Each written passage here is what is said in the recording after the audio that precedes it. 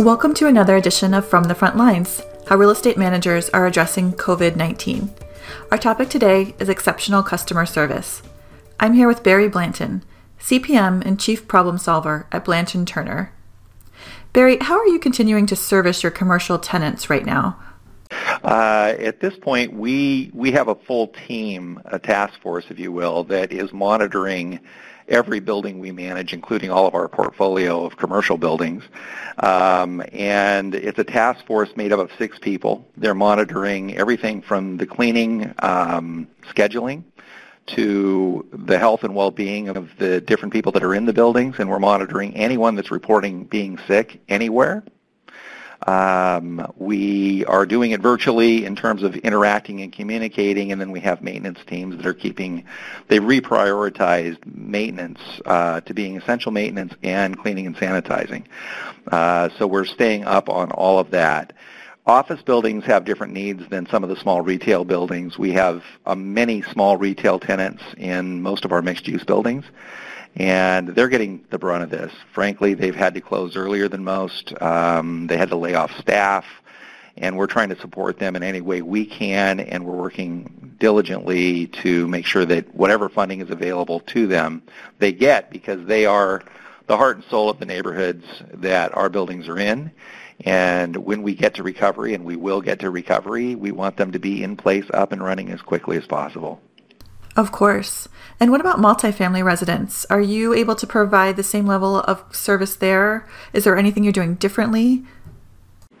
We're doing the same things. We actually are monitoring every we have a cleaning regimen for every building. We're monitoring every resident and tracking anyone that is ill in any way, shape, or form by building. So we know at any given time who has reported any illness in any building, and taking special precautions to make sure that those areas are sanitized and cleaned. I think communication in the residential buildings is even more important. Generally speaking, again, we're using a team approach. We've kept everybody that works for us on. We haven't laid anyone off. We've just changed what it is they're doing on a daily basis virtually. And what we're trying to do is communicate proactively and often. So we're trying to be as transparent as possible, always telling the truth as we know it to be. And that said, don't try to be an expert on anything we're not. Instead, we're looking at ourselves as being a conduit and a link to the expert sources without being a filter of that information. And we're giving all of our stakeholders, whether they're residential or commercial, all of the key links that they can get to get better information, and keeping current on that daily because it changes daily. It sure does. What advice would you give to real estate managers in general during this time? As far as I'm concerned, these times bring out the best in people. Clearly they're challenging. Team is key for us. It's always been key, and it's never more true than today. I think that I like to look for leadership in others at times like this. What matters most tends to rise to the top in times of emergency. And things that seemed really important last month aren't likely to be as important today as they were then. But leaders also tend to rise to the top during these kinds of times. And sometimes those people that you expect will be terrific leaders aren't really the ones that shine. The ones that shine are the ones that sort of are unexpected, and their true leadership skills come out in times that are really important. So look for that. It's amazing to see. I think that it's important that we anticipate the needs of our stakeholders. You know, that could be our employees, that could be our clients, but mostly it's the residents and the multifamily and the tenants and the commercial. Let's anticipate what it is they're going to have anxiety about and go there before they have to ask us.